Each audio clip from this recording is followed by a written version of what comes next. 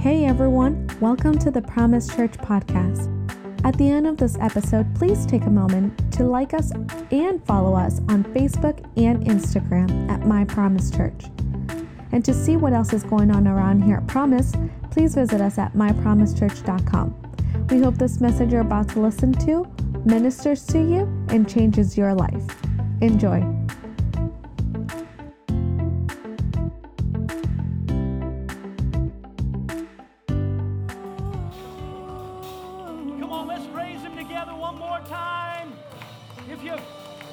Let's welcome the Lord into the house. I believe the Lord inhabits the praises of His people.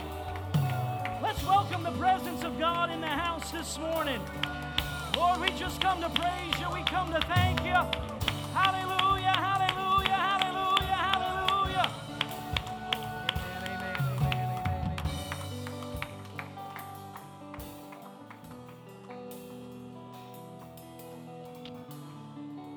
I just feel a little patient in the presence of God this morning. I didn't know if they were ready for me to come up or not. I just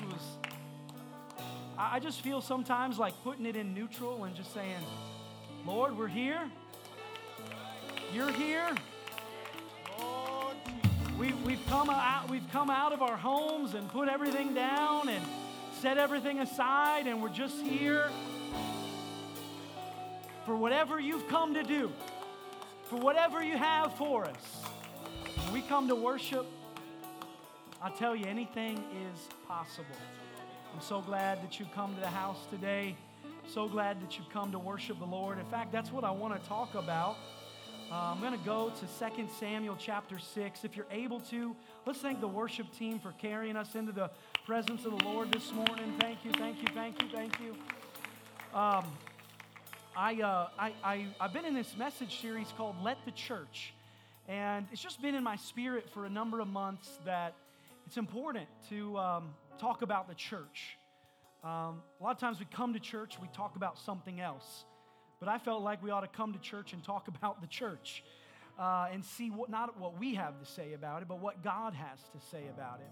And so we've done Let the Church Pray, we've done Let the Church Gather. And today I want to do Let the Church Worship. But I want to brag on the church for just a moment. Last week we talked about how the church is so much better when we gather together, what we can do when we gather together. In fact, I opened the Word and made the case last week from the book of Acts that actually none of those things in the book of Acts happen without the church gathering together. Acts 1 doesn't happen if they don't obey Jesus to go together and gather and pray in that upper room. Acts 2 doesn't happen if Acts 1 doesn't happen. And it's all built on each other. And the baptism of the Holy Spirit in Acts 2 doesn't happen if they don't gather together for the prayer room in Acts 1. And then Acts 3 doesn't happen if Peter and John don't go to the temple for prayer. They don't see the lame man. He doesn't get healed. It's not a very public miracle. They don't go to jail. They don't get in front of the politicians. And I got to brag on the church when they gather together. And I'm excited because this week, I love to preach too. I have a message, maybe I'll revisit it sometime, but the Acts 28, it never really ends. It's just kind of an abrupt stop of the book. The implication is that the book of Acts is still going on. We're still seeing healing. We're still seeing salvation. We're still seeing miracles. We're still seeing the baptism of the Holy Spirit. All of those things are still happening.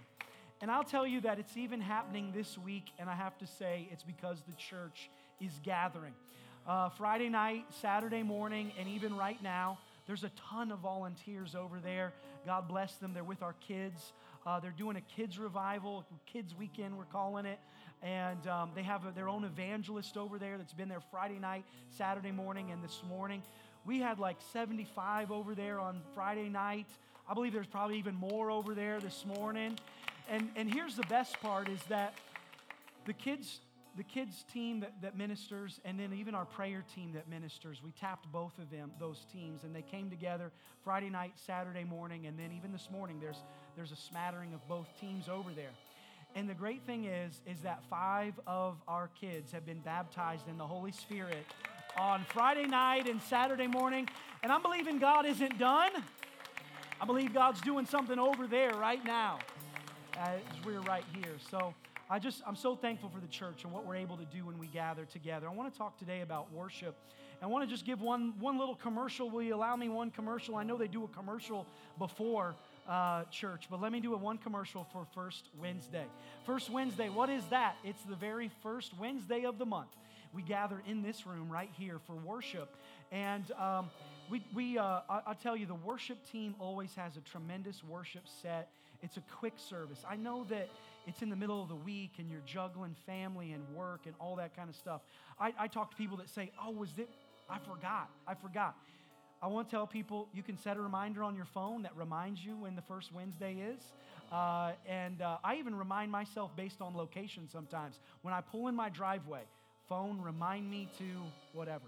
So you could do the same thing. When you wake up in the morning, phone, remind me. We might as well use, Facebook against itself and bring ourselves to church, or use the iPhone or whatever to get ourselves to church or whatever. But I'm joking about that. But I want you to come first Wednesday. I want to tell you, church is what we make it, really. I mean that. If just a couple of us are here, it'll be tough sledding. But if everybody right here come back for Wednesday night, we'd have what we feel right now in the middle of the week. How many know sometimes in the middle of the week, you're already running low? You want a little top off of the tank on a Wednesday. And so we do a quick message. We've done fun things with the teenagers and different stuff. I'm telling you, every time the worship team brings a great worship set, you can get into the presence of God, and it'll change your week. So turn to somebody, say, see you Wednesday. See you Wednesday. That's all right. Let's praise the Lord together. I feel just the presence of the Lord in the house. I'm okay. I'm not in a hurry today. Lord, we just come to praise you. Let's pray together right now. Would you lift up your hands? Father, we just pray over the rest of this service right now. Jesus, have your way in this place, God. We've come not with a routine, God, or a schedule, or just a mundane idea, but God, we've come to encounter your presence. We've come for your salvation. We've come for your word. We've come for your will. We've come for your way. And Father, we just pray, have your way. Fall on us, Lord. Fall in this house, God. Fall in this place, Lord. Hallelujah. Have your way, Lord. Have your way, Lord. Have your way. Have your way. Have your way. Have your way. Thank you, Jesus. Thank you, Jesus. Amen. Amen. Amen. Thank you, Lord. Thank you, Lord. Thank you, Lord. Thank you, Lord. Thank you, Lord. Thank you, Lord. Thank you, Lord. Amen. Amen. Amen. Amen. Amen. Let your spirit fall. Let your presence fall. Hallelujah. Hallelujah. Yes.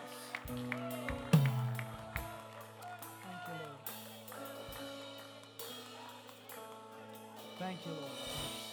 Thank you, Jesus. Y'all are making it easy to preach about worship today because church is already worshiping. I just feel that in the house.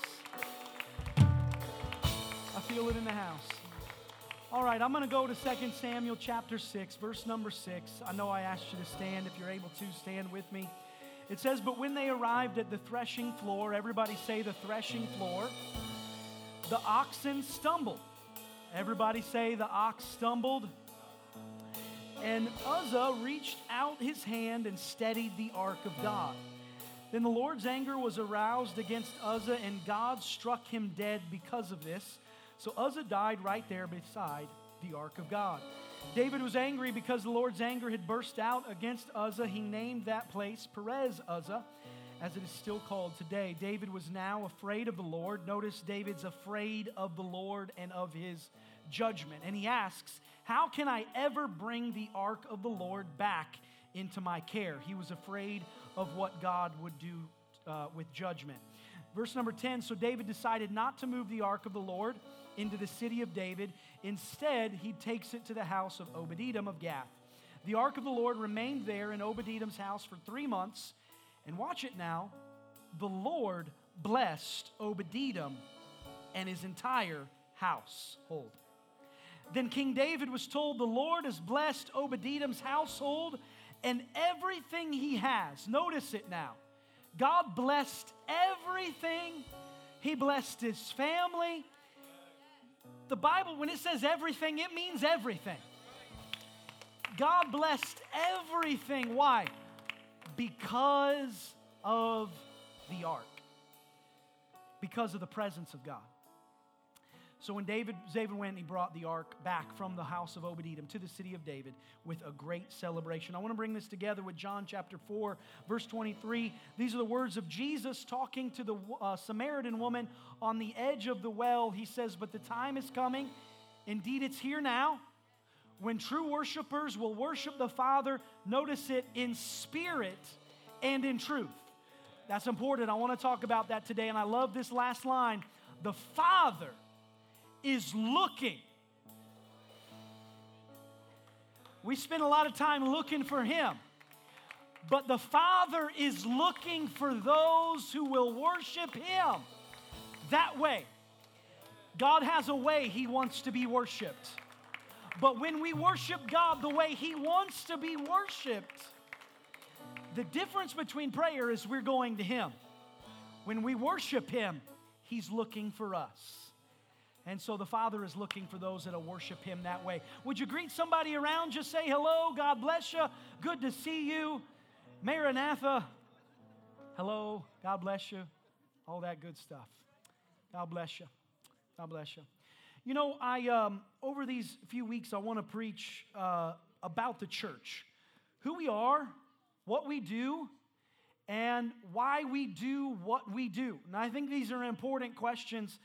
If you've been with us the last 2 weeks, I know there's times people miss a few weeks, so I'll do a quick review. But people have been asking in our world, you know, what is essential? What do I need to get back in my life? Do I need to go back to the office? Do I need to go into the grocery store? Or will I just park right next to the handicap spot and have people bring my groceries out to my trunk? Do I need to get back into the grocery?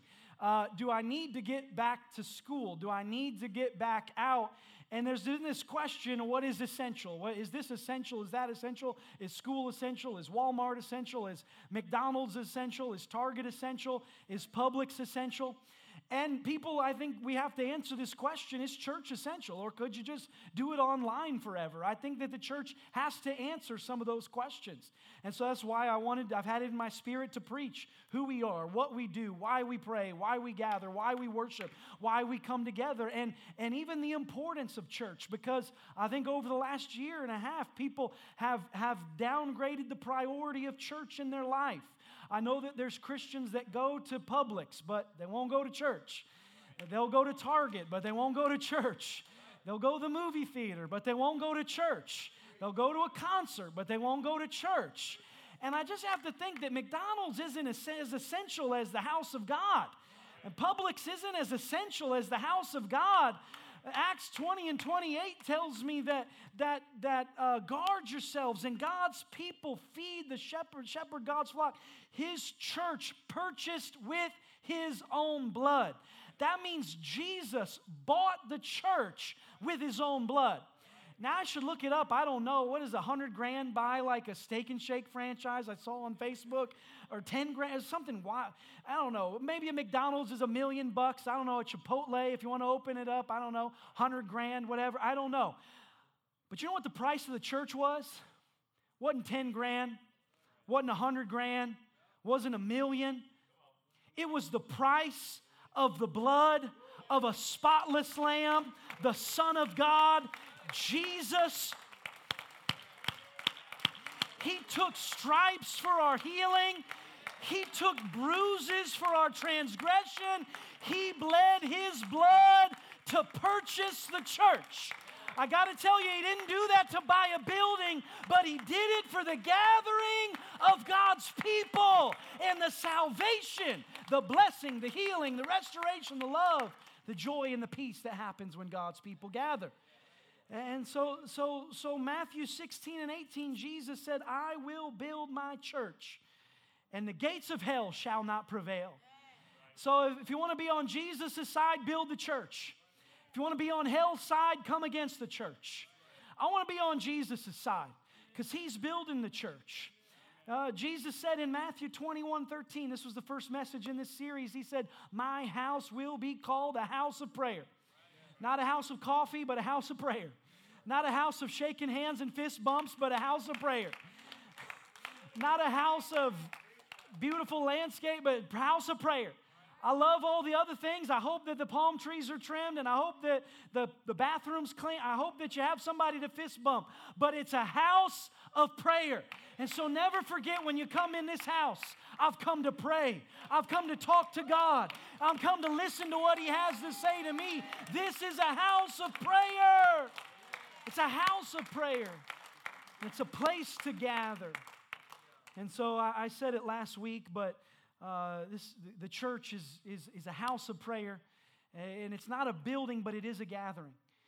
And so people say, well, the church is blah, blah. No, it is a gathering. It is a gathering. But it is a church, whether we were gathered in a tent or a temple or the parking lot or a park. We are the church when we gather. You're a part of the church when you're at Target, but when you gather with God's people, now we are the church. We become the church when we gather. That's why the word church is ecclesia. It means a gathering. And so we've established that the house of God is a house of prayer. We've established that the church is a gathering. That's what it is. I want to preach today, let the church worship, because truly this is a house of worship. It's a place where He's worshiped. From the very beginning, from the tabernacle, it was a pattern of how to worship God. This is the way that He wants worshiped. We just read that. God has a way that He wants worshiped. He wants worshiped in spirit and in truth. And so I don't want this to be a house where we just come in and hear a motivational speech. But I want it to be a house of worship. I don't want it to be a house where I got my hands in my pocket and I'm just sitting on a fluffy chair. But I want it to be a house of worship where I come in and I got a hand to raise. I got a praise in my mouth. I've got a clap in my hands. It's a house of worship. And that's what I want to preach about today. The first thing I want to say is that let worship be, if I want to say everything here is about spirit and truth. If we're going to worship in spirit, that means in the depths of our soul, in our very spirit. It means it's got to be a priority. And worship has to be a priority in our life. And I'm going to go back. I know I've been in the book of Acts, but I'm going to end in the book of Acts. But I want to begin with with God's famous worship leader, David. David loved God's house. He said, I was glad when they said, let us go to the house of the Lord. When the alarm went off in the king's chamber and it was time to go to church, he was glad when they said that. He loved God's house. Talk about a church builder. Jesus building His church. Talk about a church builder. David was a church builder. He said, God, I'm the king of Israel and I live in a palace. You're the king of kings and you live in a tent. That's not right. I want to build you a house for you to dwell in. God honored that in His heart and said, David, it's not for you to build the house, but I'll put that calling on your son. And David gave every ounce of his wealth to his son, earmarked to build the house of God. And so it was in his heart to create a place that would be a place where God would dwell and God's people would come to worship. And even though David was a man after God's heart, even though David was glad when it was time to go to church, even though David was a worshiper, even though we have all these stories of David playing the harp and hitting the loud cymbals and singing the songs and writing all the psalms, and we have these stories of David dancing before the Lord, shouting before the Lord. And one time he's singing and dancing and his clothes are coming off. Jackets are coming off. I've been in church services where ladies' bobby pins and hair barrettes and hair bows are in the altar, and Somebody lost a button off of their shirt, and this is what David was doing. He was spinning and shouting and running and dancing and biting a chunk out of the pew of the tabernacle and swinging off the chandelier. And his wife says, honey, you don't look like a king. You look like a fool. He says, I can get even more foolish, honey. You watch this. He throws his kingly robe off.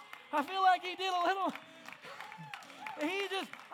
you ain't seen nothing yet, honey. I've come to pray. I don't know what you came to do. But I came to praise the Lord. I came to worship Him. That's what I came to do. Because worship is a priority in my life. And all that said, there was a time in David's life where the presence of God became common to him. Worship became mundane. Worship became routine. And I want to warn all of us that we can get to a place where there was something good in our life and now we don't appreciate it.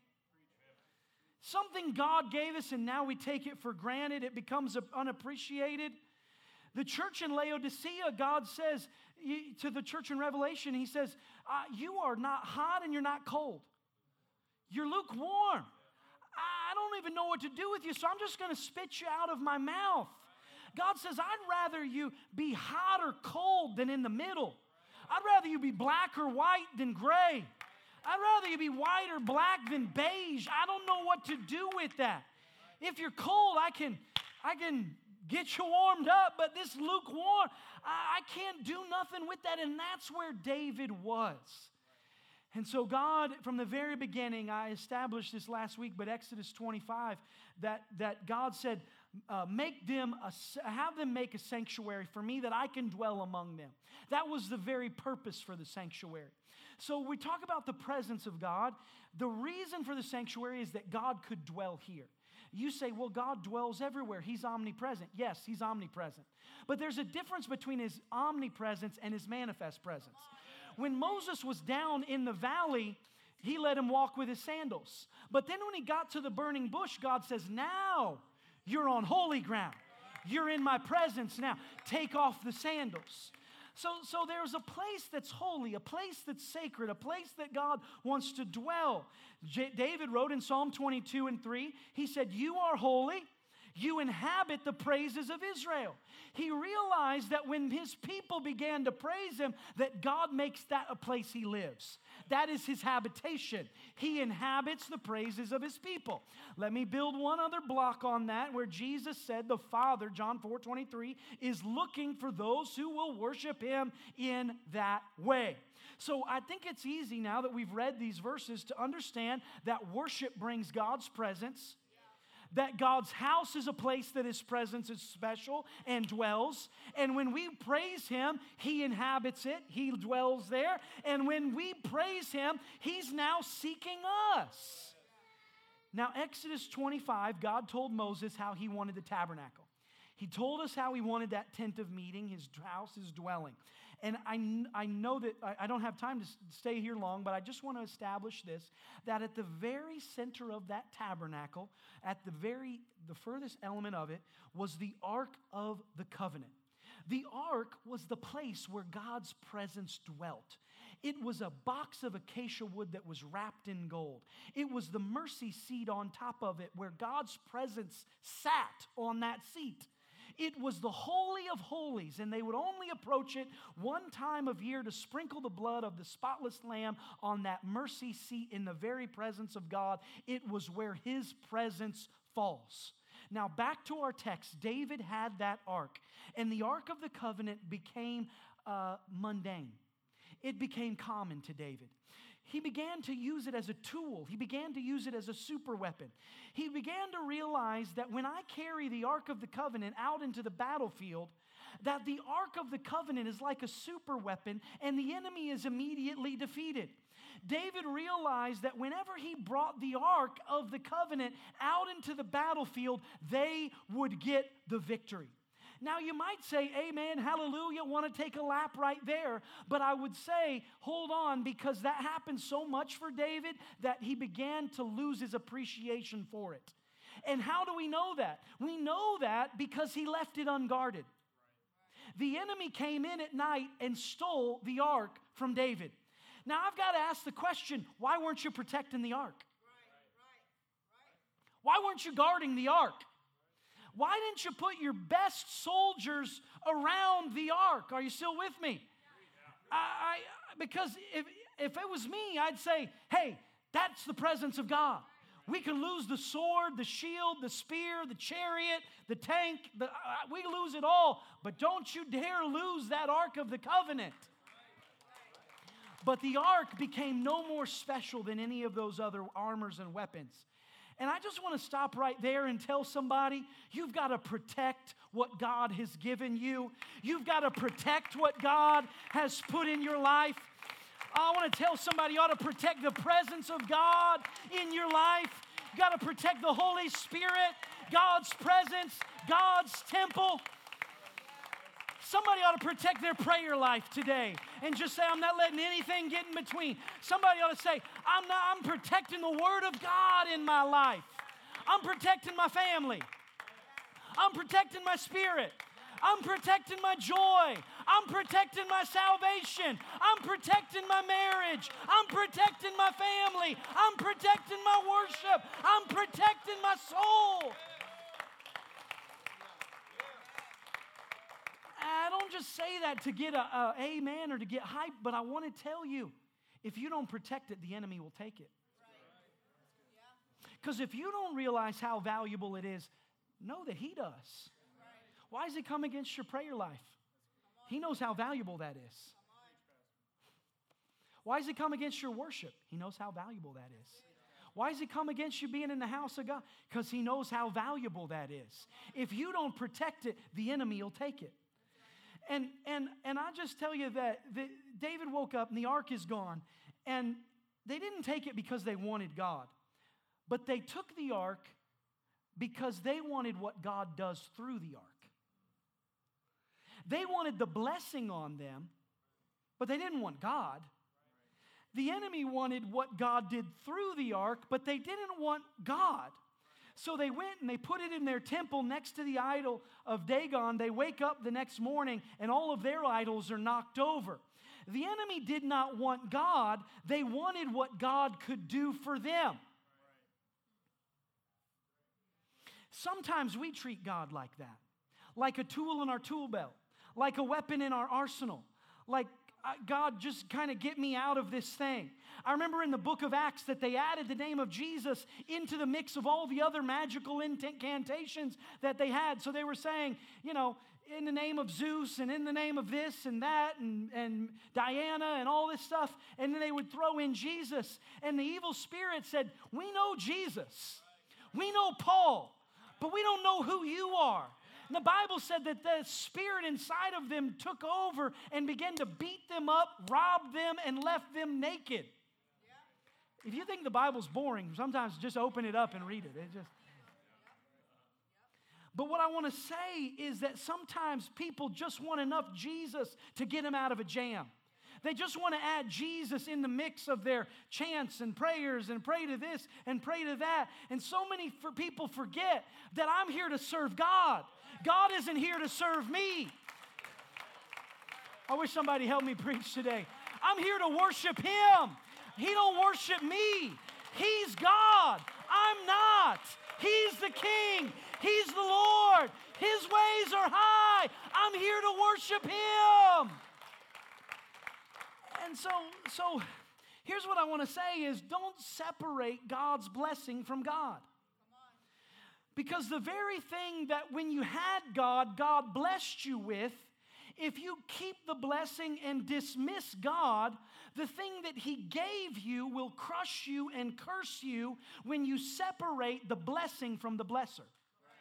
Because it was the blesser that gave you the blessing, and the blesser was carrying the blessing with you. But when you try to carry the blessing without the blesser, you don't have the strength to carry the blessing because it didn't come from you, it came from Him. So God could, you could have a house, but only God can make it a home. God can give you, you could get a house on your own, but it's only God that makes it a home. And you could start a business on your own, but it's God that blesses it. The Bible says that you can have so much favor that everything you touch is blessed. God put so much favor on Jacob that Laban was blessed. God put so much favor on Abraham that anybody that blessed him was blessed, and anybody that cursed him was cursed. And the promise of Malachi is that not even the fruit will fall until it's ripe, and that God is chasing the devourer out of your field. And so you might be able to start a business, but only God can bless the business. And so you might have a house, but it's a house divided and it's falling, but God is the one that can make it a home. You might have a business and you're working and stressed and fighting, but only God can bring the blessing. I'll tell you, don't separate the blessing from the blesser. It's God that gave it to you in the beginning. And so don't separate what God can do for you from what God wants to do in you. Because God wants that relationship to do it with you. And it's God that brought the salvation and keeps it. It's God that brought the blessing and the favor, and that's the only way to keep it. The second thing I want to say is that not only for our worship to be a priority, but to let worship be on you. You got to just let worship be on you. I ever met somebody that there's worship on their lips. They're just singing a worship song. You get in their car, they're playing gospel songs. I like those people. I do. I like being around people that have just a praise in their mouth. Hey, it's a great day. Yes, it is, and God's good.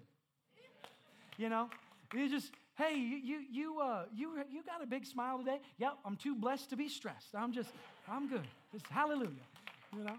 It's just, hey, how you doing? God's good, and God's good all the time. They got this praise in their spirits, They just got a praise on them. And I tell you, you got to be that kind of person. If you want the presence of God, you've got to be somebody that's a worshiper.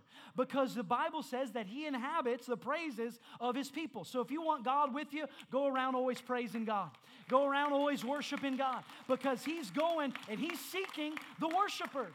So just get a worship in your mouth. The problem here was that presence and that worship was no longer the number one thing in his life, and so it was for David, and that worship was no longer on him. And the reason we know that he wasn't carrying it right, he wasn't letting it be on him right, is because as soon as he got the ark back, in verse number 6, we know from our text, he didn't carry it right. He didn't treat it right. And sometimes people get the blessing, but they don't treat it right. They don't carry it right. And I can imagine some of David's assistants saying, King David, we got the ark back. That's good. But we've got to bring the priests, the Levites, and we've got to put the ark on their shoulders because that's God's plan. And David says, nah, you know what? It's not that important. Let's just put let's put the ark on the oxen. We'll just have the animals do it. And the assistants are saying, that wasn't God's plan. God's plan was that the priests would carry it. And here's how we know that David was now being casual about the presence of God, is it was not worth the honor of being hand carried. God's ark was not worthy of the honor of being hand carried. It wasn't worthy of the honor of being hand delivered. We're just going to let the ox pull it. We're just going to put it on the shoulders of, what's an ox, a bull, right? It's just, they're going to put it on an ox. I'm from Indiana. I should know these farming things. Somebody help me out. It's on an ox, right? It's on an ox. Somebody explain to me later. It's different. I know the hoof, whatever. We're going to I almost said a bull, and I was like, it's the same thing. No, it's not. Just put it on an ox. But what happened was he was putting the ark on things and not people. The presence of God is not meant to be carried by things. It's meant to be carried by people. According to the book of Leviticus, the presence of God was meant to be carried by priests. It was the priests who carried the presence of God. It was not oxen, it was priests who had surrendered and dedicated their whole lives to the ministry. And I want to remind everybody today that in the New Testament, it says we're all a royal priesthood. That we're all a chosen generation. That we're all a holy people. that we're all carriers of God's presence. It said, don't you know that you're a temple of the Holy Ghost? You carry God's presence. You carry God's presence. You carry God's presence. So I got to say, and I'm going to make this make sense, God's presence is not carried by stuff, it's carried by God's people. It's not carried by stuff, it's carried by God's people. Last week I said it's not the building, it's the gathering. It's not the building, it's the gathering of God's people. So here's the thing. It's not the stuff that carries God's presence. You could go to the most beautiful cathedral in the world, and if there's not people carrying God's presence, it's dead, dry, dull, dusty, and I've been in them. I've been in them. I didn't feel God there. I went to Notre Dame Cathedral, Paris. Beautiful stained glass. Beautiful woodwork. It's a museum. I didn't feel what I felt in here during worship. Because you could build the most beautiful building, but things don't carry God's presence. People are carriers of God's presence. That's why we could be in a tent. We could be in a brush arbor meeting. We could be in a parking lot.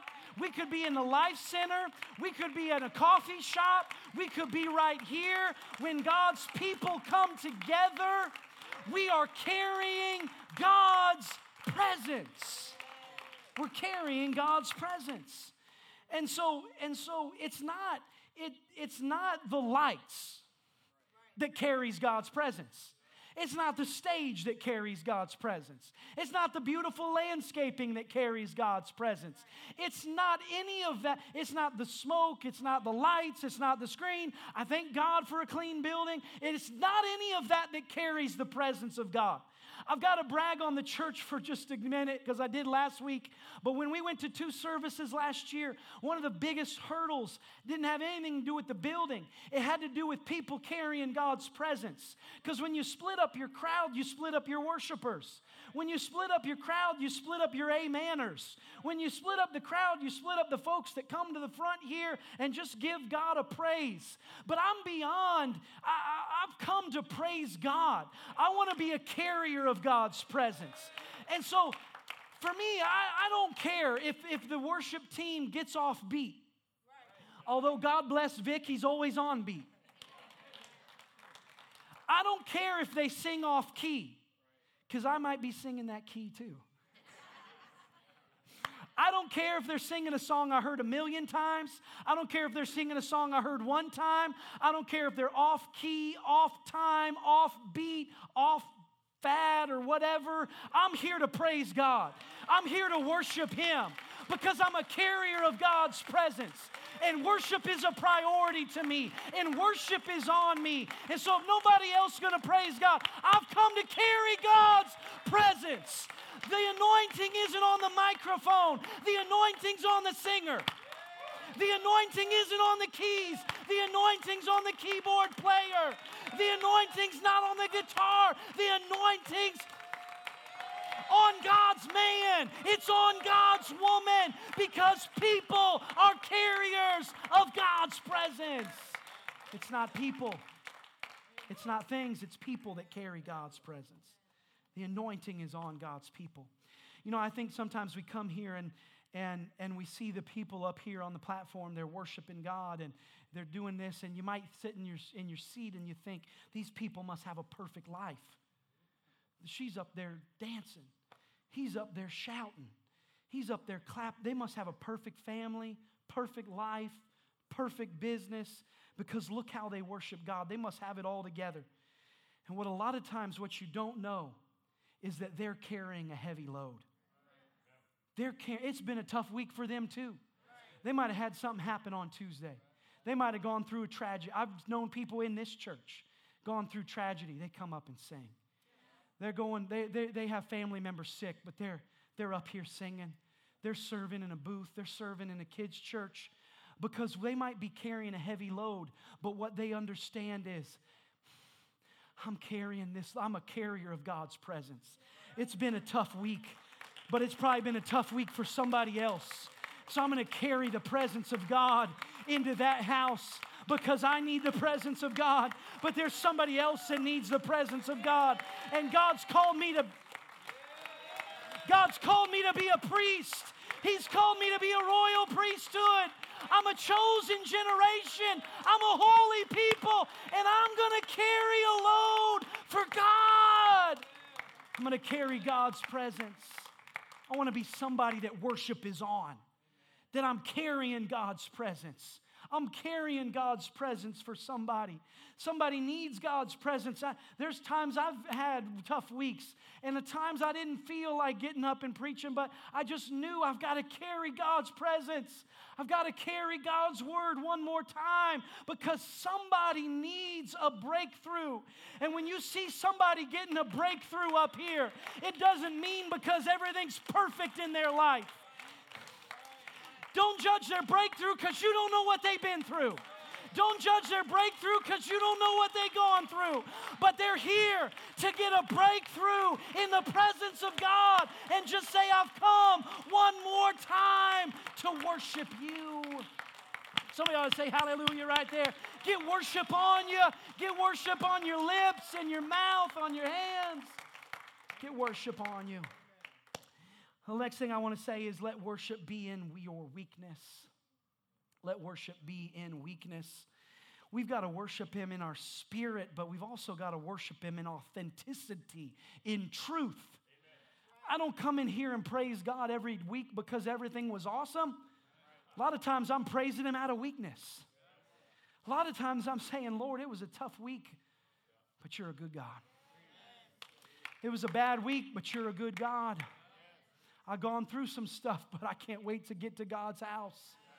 I've been fighting some stuff, but I can't wait to get in God's presence. And the Bible says that in verse 6 that they arrived to the threshing floor.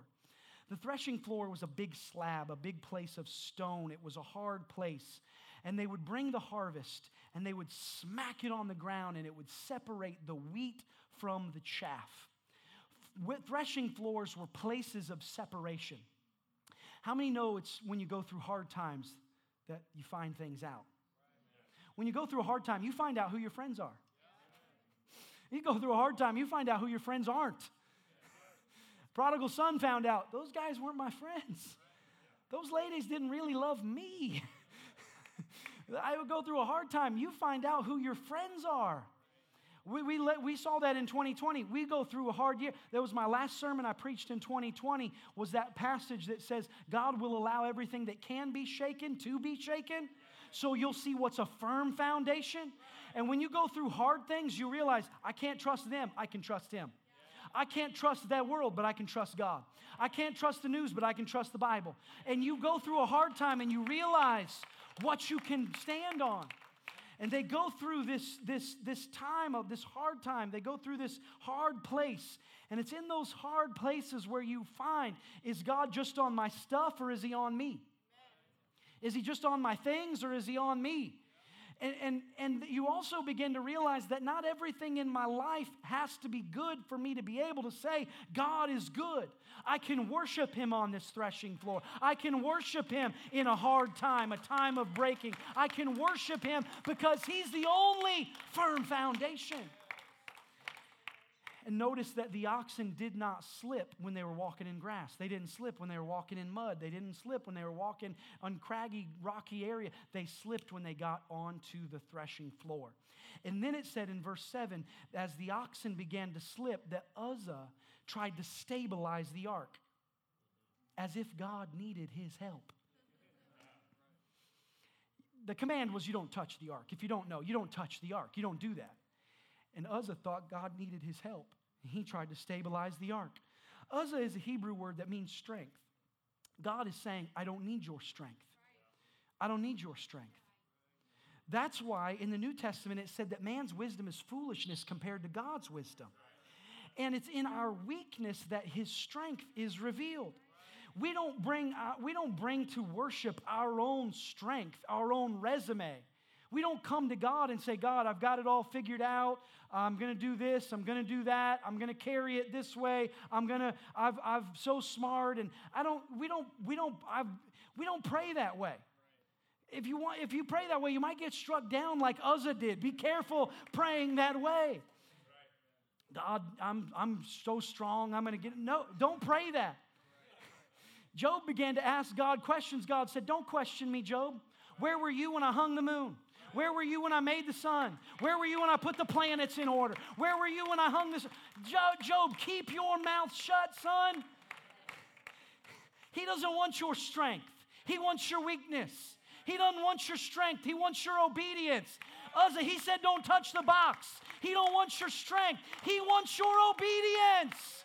He wants your weakness. He doesn't want people that think they've got it all figured out. He wants people that come to it and say, Lord, I know where my help comes from. I'm weak. I'm broken. I'm struggling. If you can come to God, if you can go to anybody with authenticity and truth, you can go to God. And we ought to come to this house every time, fall on our face and say, Lord Jesus, I'm not worthy of your grace. I'm not worthy of your salvation. I'm not worthy of your love, but I ask you to forgive me one more time.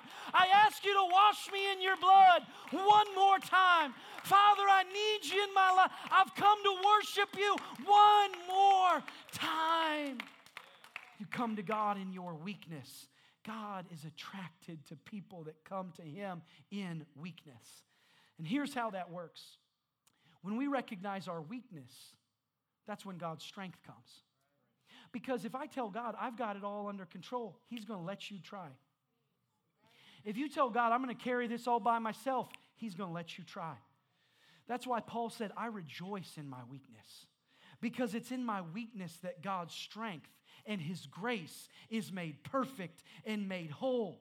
So you might see those priests, and you might see somebody ministering in the house of God, and their knees are bent, and they've leaning over, and their back is bent, and they're carrying the presence of God, and they're leaning into it a little bit. And I can imagine those priests as they're carrying that ark, that they're leaning, they're hunched over, they're leaning into the weight and carrying it a little bit. And sometimes you'll see people that are serving God and not everything is going great in their life. And they are struggling and they are hurting and they are carrying a heavy load. But what they learned is, I've got to not lean into my own understanding, but I lean into the presence of God. When I leaned under my own understanding, I was angry, I was jealous, I was offended, I was a brawler, I was a cusser. But now I lean into the presence of God. And now I have grace and mercy and love and joy. And I used to lean this way, but now I lean this way. I used to lean into my own way, but now I lean into God's way. I used to lean to addiction. I used to lean to traps and temptation and sin. And I ran to all those things when times got hard. But now I lean into the presence of God. I lean into His strength, His grace, and His mercy. And when God gets on you, He'll change the way you walk. He'll change the way you lean. Your tendencies change. Your habits change. You walk different. You talk different. You live different. You praise different. You worship different. That's why I don't judge anybody's breakthrough. I don't know what God brought you through, but you lean different. You walk different. You talk different. You worship different. You live different. Because God made the difference in your life. Somebody say amen. I'll calm down a little bit. The last thing I want to say is let worship bring the blessing. A lot of times people, they won't worship. They withhold worship until the blessing. They put a contingency on God.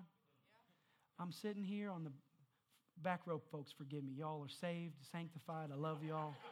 So glad you're here today. But some folks sit on the back row with their coffee and their hands in their pocket and say, I ain't worshiping this week. I didn't get a blessing. And they put a contingency on God.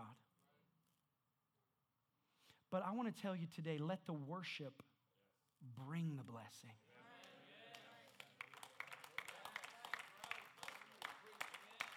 It said Obed was blessed because the presence of God was in his house.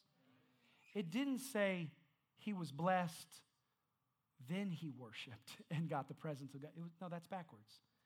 The presence was there, and then the blessing came. I'm getting ahead of myself, but verse number 9, David's now afraid because Uzzah dies, and I'm winding down. God's judgment is coming on us. He's thinking, what's going on? He's afraid of the Lord, and he asks, how can I ever bring this ark back into my care? This is dangerous now. I don't want this around because God must be angry with us. If I get too close to it, God might strike me dead. How could I ever bring this back into my care? So David decided not to move the ark of the Lord into the city of David. Instead, he took it to the house of Obed-Edom of Gath. And he thinks we have to take this somewhere. I don't want to touch it. Uzzah just died. And he says, whose house is around here? They said, well, that's Obed-Edom of Gath. If you know David's history, he don't like people from Gath. So he says, yeah, let's put the box in his house. Let's put the ark in his house. If God's going to strike down one of his covenant men, maybe he'll strike him down too. Let's just put it in Obed-Edom's house. But what we now know is Obed is a Hebrew word for worshiper. The ox slipped. Whose house is around here? Obed. Jesus said the Father is seeking those who will worship him. All of a sudden, the ark goes to a worshiper's house. All of a sudden, the blessing goes to a worshiper's house. Not somebody who blesses because of the blessing. He was already a worshiper. Now the blessing comes. Now the blessing comes. And so from that moment on that ark was dropped off, the atmosphere in that house changed. Now we have a biblical record of it, but Josephus, the Jewish historian, wrote about it as well. Verse 11 told us, we already read it in the beginning, that his whole house was blessed. Everything in his house was blessed. And so I'm just imagining they dropped the ark off. And Obed's like, okay, all right, yeah, you can store it. Put it in the closet back there. It's okay. He goes to work. He comes back, and he's like, babe, allow me some liberty here. When the Bible says everything, I think it means everything. I don't know. He comes back, babe, I got a raise at work today. I got that promotion I've been waiting for. You know that boss that always cusses me out? He met me in the parking lot, shook my hand, gave me a half bro hug, said he wanted to give me a raise and a promotion and gave me Fridays off. I'm working 4 shifts a week now. I don't know what happened. And she goes, you know what? It's unbelievable, but I just went out into our garden, and the tomatoes are grown up. The corn is shooting up. Everything is blessed in the garden, and the cow is all fat. I think we're going to have some steak soon. Everything's great. And he's like, that's amazing. And then the kids come home from school, and it's like little Timmy got little Obed Jr. He got A's on his report card, and then Sister Obed, I don't know, whatever, sister, the sister's name, she comes in and she had all good behavior on her stuff and good grades. It's like, this is amazing. They sit down to dinner and Obed's like, babe, you've never made casserole better than this casserole. It is just out of this world. And she's like, honey, you look better than you've looked in 20 years. This is just a miracle of God. Everything was blessed. And it wasn't now, okay, everything's blessed, let's worship God. He was a worshiper first. Then the blessing of God came. You got to get it in the right order. I don't worship him for what he's done. I worship him for who he is. Just for who he is. I've come to worship him. If he never did anything else, he is worthy of my praise. Oh, I feel that. Somebody give God a praise in the house. Music come, I'm coming to a close. So don't chase the blessing, chase God, and the blessing comes with it. You can separate blessing from God, but you can't separate God from blessing. What I mean by that is you can have God, get the blessing, dismiss God, try to carry on with the blessing. But here's the thing, if you'll just get God, the blessing comes with it. The blessing comes with it. You know, I'm going to give you one last verse, and I'm quickly closing here this morning. You know, Acts 15:6. I told you I'd come back to the Acts. Acts 15, verse 16. It said, after this I will return. They're quoting the prophecy. After this I will return and rebuild David's fallen tent. Its ruins I will rebuild, and I will restore it, that the rest of mankind, not just the Jews, but the rest of mankind, may seek the Lord, even all the Gentiles who want the name of Jesus on their life. Says the Lord who does these things. In David's reign, one time, and I appreciate you staying with me today. This is deeper than I normally preach. In David's reign, one time, for a very short time, he built a tent. He just built a tent. He put the ark in the middle of it. He rolled up the flaps of the tent. And he said, anybody that wants to come worship, just come worship. And there was worship. The music was going out. They were worshiping. Anybody could approach the tent and worship God and feel His presence. It was a diversion of the law. Technically, it was against the law. But God allowed it because it was a prophetic vision of what was to come. It was very important. And that's why Jesus said to the woman in John chapter 4, who was a Samaritan, and she's saying, yeah, but Lord, I'm a Samaritan. You know, I'm half Jew, half not, and this and that. And I was told I can't worship and this and that. And Jesus says, no. The time's now. And it's coming. Acts 8 is coming. There's going to be a revival in Samaria, Acts 8. But the time's now for you. And a time is coming when all that's necessary is that you worship Him in spirit and in truth. That's why in Acts, when they have the Samaritan revival and the apostles are trying to process it, and then Peter's trying to process it. He has the dream in Acts 10, and the Italian man is getting saved, and the Holy Spirit's falling, and his whole family's being saved and baptized and receiving the Holy Spirit. They're trying to process it, and then they come together in Acts 15, and somebody stands up and says, hey, this is God reenacting the tent of David, where anybody could come and worship the Lord, and anybody could be saved. Because I want to tell the church today, it's always been God's plan to have a house where people could come and worship Him in spirit and in truth. Stand with me. Obed-Edom was that prototype. He was the one that was born at the wrong time, to the wrong family, with the wrong last name, the wrong everything. But he was a worshiper, and God found him. When his covenant man wasn't worshiping, God says, hey, there's a guy that's already worshiping. Let's find him, make him the prototype for what's going to happen in the book of Acts. And I just want to tell you, I said it last week, that God's house is my home. I want to tell you, God's house is your home. And there's no qualifications except that you worship Him in spirit and in truth. I want to tell you, maybe you weren't born in this thing. Maybe you got mixed up for a while. Maybe you got turned around for a little while. Maybe you got knocked down. Maybe you've fallen. Maybe you got confused and lost your way. Maybe this is your first time. I don't know what it is, but I want to tell you, there's room at the cross for you. There's room in the tent of God for you if you will just worship Him. So for 3 months, God's blessing is growing on Obed's life. And the assistant comes to King David and says, King, you're not going to believe what happened, but you remember that guy we dropped the ark off at his house? David, I have to assume, says, yeah. Did he die yet? I mean, what happened to the guy? And he says, no, he's alive. He's blessed. He bought the house next to him. His business is tripled. He's building an addition on. He's buying property all over the place. He's so blessed. And here's where it is. Did I put it up there? Put up that last verse, Carlins. David says, hey, let's go get the ark. I want to bring it back to the there you go. But when 12. David was told, the Lord's blessed Obed-Edom's house and everything because of the ark of God. So David says, you don't waste any time. Let's bring the ark back from the house of Obed-Edom back to my city, the city of David, and let's have a great celebration because we need the blessing of God. And this time he didn't mess it up. This time he didn't try to carry it on ox. He brought it with the priest this time.